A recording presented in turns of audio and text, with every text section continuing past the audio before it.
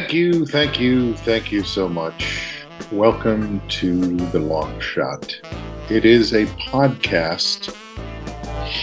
I am one of your hosts. My name is Sean Conroy. As you may notice, my co-host is not here tonight. Amber Kenny apparently worked a 36-hour day this morning, so she is not going to make it. She feels like she is pretty fried. Was her exact words.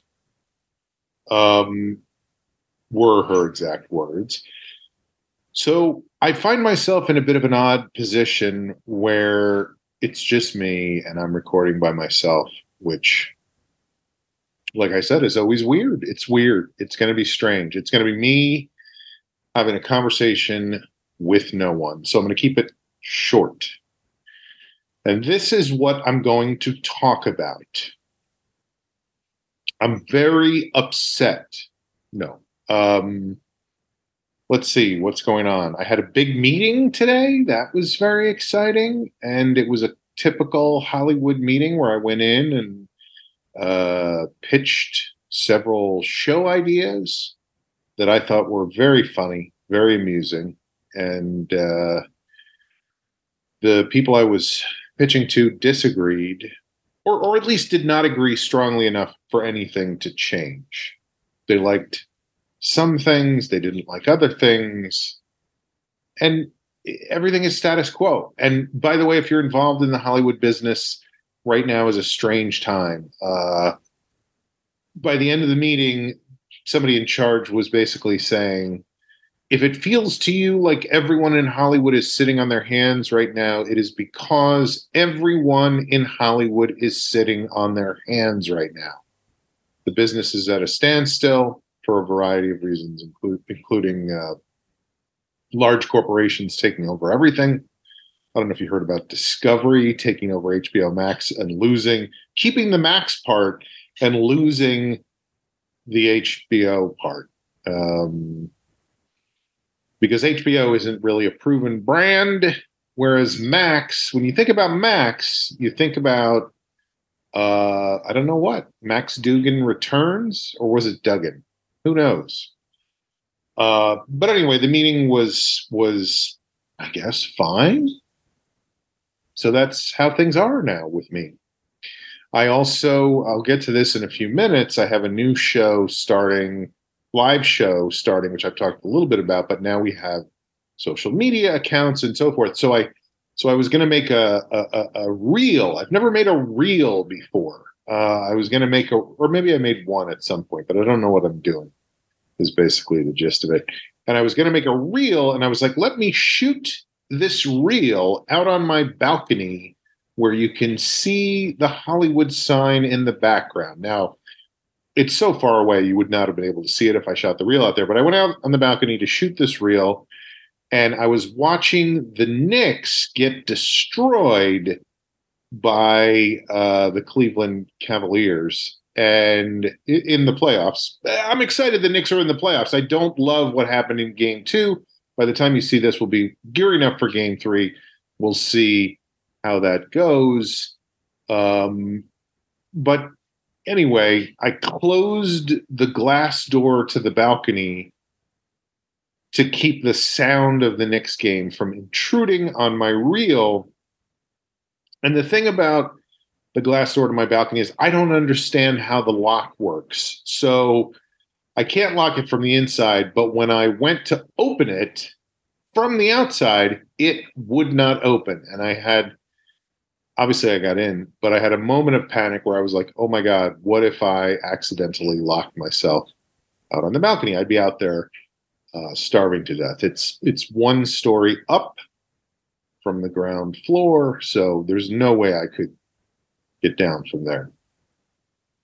Anyway, what I thought I would talk about today is I have a mantle over my fireplace.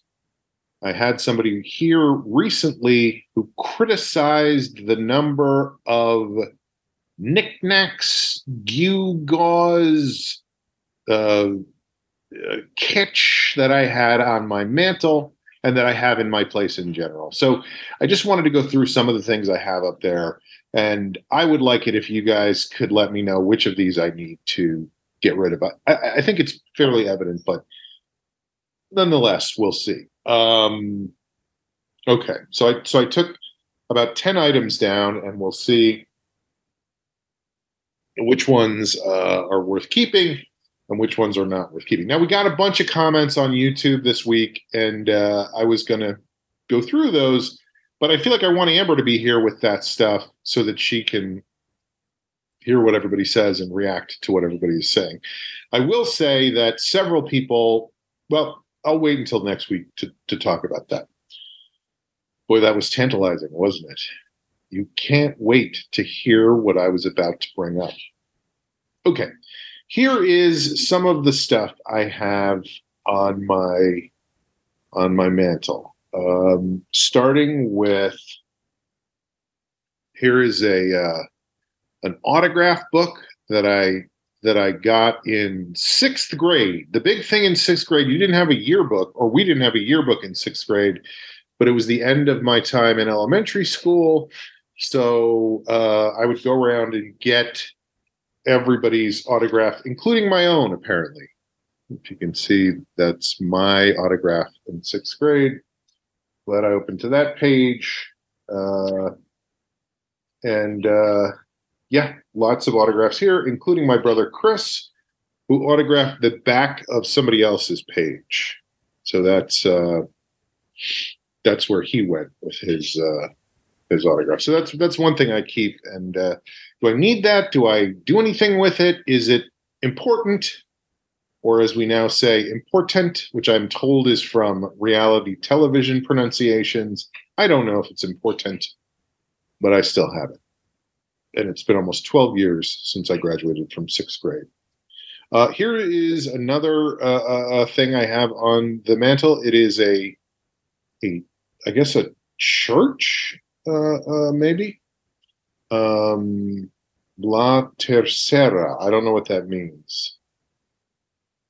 And maybe this is a particular place, but I bought this when I was in Columbia many years ago. Not Washington, D.C., not the District of Columbia, the country of Columbia. I have been there. They know me there. Feel free to use my name. Bandy it about. It's like currency. It'll get you in anywhere. So this is a souvenir from Columbia. Do I need it? Do I do anything with it? Here is another thing I have on the mantle. It is a bottle of Unicum 1790 Zwack. I don't quite know what that is.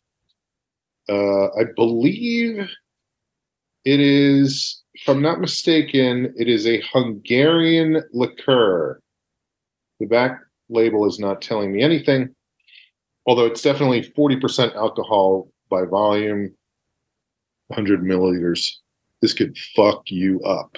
But I think it's Hungarian. I think my brother, who lived in Hungary for a while, gave me that, and I have kept it on the mantle ever since, just in case I want to have a Hungarian party here in the old homestead. Here is another. This is great, by the way. This is going great. I don't know if you guys are feeling it, but I am feeling it. Here is a plaster cast of my foot. If I did not have this, I would not know how big my foot was when I was 5 years old. And you know what they say about guys who have plaster casts of their foot. Okay. Here is another. Oh, here's a good one. This is a sign that goes on your desk. You guys have all seen these. Be so good they can't ignore you. This was, I think, given to me by the great Alex Gonzalez, former intern, former drug dealer for the show. And it's taken from a Steve Martin, a saying, a philosophy, a Steve Martin aphorism in desktop form. I keep it on the manteltop, but same. I guess I should do some writing on my manteltop at some point. Here is another Okay, what is this called? This is a particular type of figurine, right? Isn't this a specific thing? But anyway, it is of Jadeveon Clowney of the Houston Texans. And this, oh, Funko Pop, right? This is a Funko Pop figurine. This was given to me, I believe, I don't remember the young man's name. I like how I call him a young man, but it was a long shot podcast fan who came here for a live recording that we did and was very kind and brought this figurine of Jadeveon Clowney, who was apparently a phenomenal. I just remember that Jadeveon Clowney was like the greatest athlete in the history of defensive ends in the NFL. He could jump like 6 feet high from a standing position. And I was not a Houston Texans fan, but I think it may have had to do with a girl I was dating at the time who was from Houston. So I talked about them. Or I honestly don't remember. But anyway, Funko Pop, Houston Texans, number 90, Jadeveon Clowney. So I have that. Here is another thing I have on the mantelpiece piece top. Target load R10 shotgun shells. I don't know how many are in here. There's a bunch. And I realized these have been sitting around for probably almost a decade at this point, because I don't have a shotgun to use them with. I have these from the time that Eddie and I went to Chino to a shotgun range and did some skeet shooting with Andy Secunda. You can see clips of that in the documentary, The Bitter Buddha, about Eddie. There's still controversy about who gave him the nickname The Bitter Buddha. There's no controversy with me because I know it was me, but apparently some people still think it was them. And I won't say who that is. Anyway, I have these shotgun shells, but sitting around for a decade, part of me is a little frightened that, who knows, they could just go off at some point. So I guess I should definitely get rid of these. There's no reason to keep. There's probably, I don't know, 25 shells in here. No reason to keep that around. Here's another. This is a mock-up of a book cover. It says "Becoming Best Friends with Yourself." That is a book that I invented for a television program I was a part of called Love Inc. And there was a weird guy who was reading a book called Becoming Best Friends with Yourself in a coffee shop. I ended up playing that weird guy in a script that I actually wrote. So it was very, very self-involved. Okay, just a couple more things. Here's another figurine. This is a figurine of Mr. Pickles and, of course, Steve the Gimp, who was a major character in, I think, season 2 of Mr. Pickles. Very difficult to write for.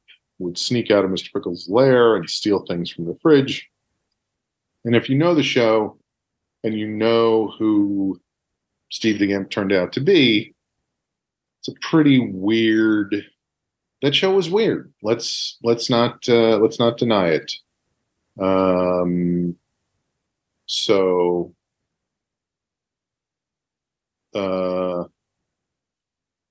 the back of this has a Mr. Pickles phrase that is Mr. Pickles saying, "Help me and I'll help you have multiple orgasms."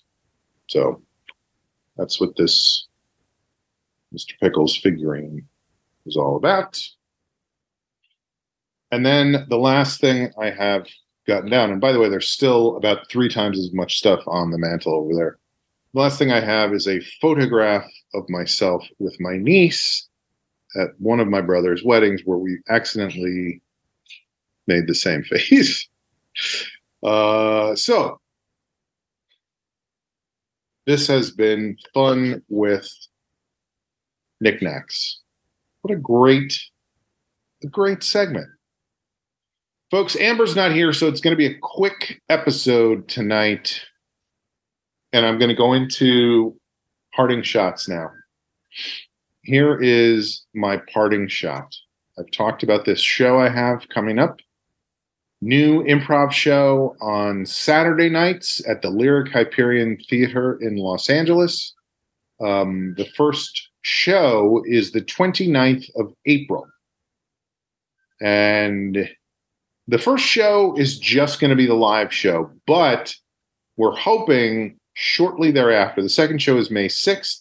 We're hoping to, by then, have set up an online streaming thing so that people can watch the show live from anywhere. Finland, Iceland, Greenland, any land, you'll be able to see the show from there. And the reason I bring that up is because we now have official social media accounts. So I would like it, I would appreciate it, as would the other people in the show, if you would follow the social media accounts that we have that our amazing producer Kevin has set up for the mixtape show. And that is on Twitter and Instagram at mixtape_improv. Show's called Mixtape. The art form is improv. So the social media handle is mixtape_improv. And by the way, I don't know where the underscore comes from, but because it's not the name of the show and it's not the art form, but it is important. So put that underscore in there. Mixtape_improv on Instagram and on Twitter. And we have a Facebook page, which look, this is a long shot. How am I going to remember what the Facebook page is? Why am I going to have that written down before the show starts so that I can tell you about it rather than just bringing it up and not knowing what it is? Did you guys catch the part of the last episode where I couldn't tell if we were recording or not? And then we left that in. That was pretty great. That was pretty great. Folks, this has been a very brief, but still far too long episode of The Long Shot. So please like and subscribe, spread the word, comment in the comments. Next week, Amber will return. We will be back, and we will see you then on the Long Shot podcast. Thank you so much for listening. Please enjoy this music playing us out.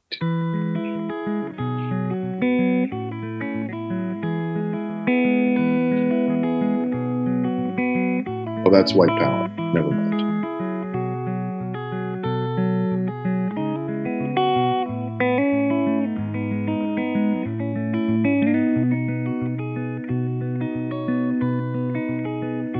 While inspecting my surroundings through a paper towel tube, I thought I saw you plotting your impossible next move. Guess I caught you on the run again. I caught you on the loose. And don't act like that does not amuse ya.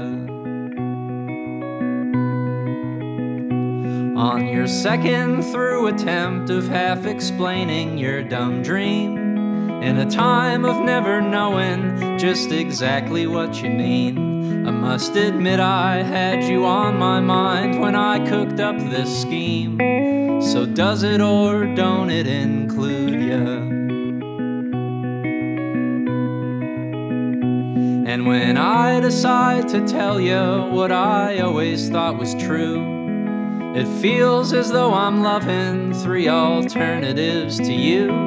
Still, I don't want you to notice when I say that we are through, and I just hope that doesn't confuse ya.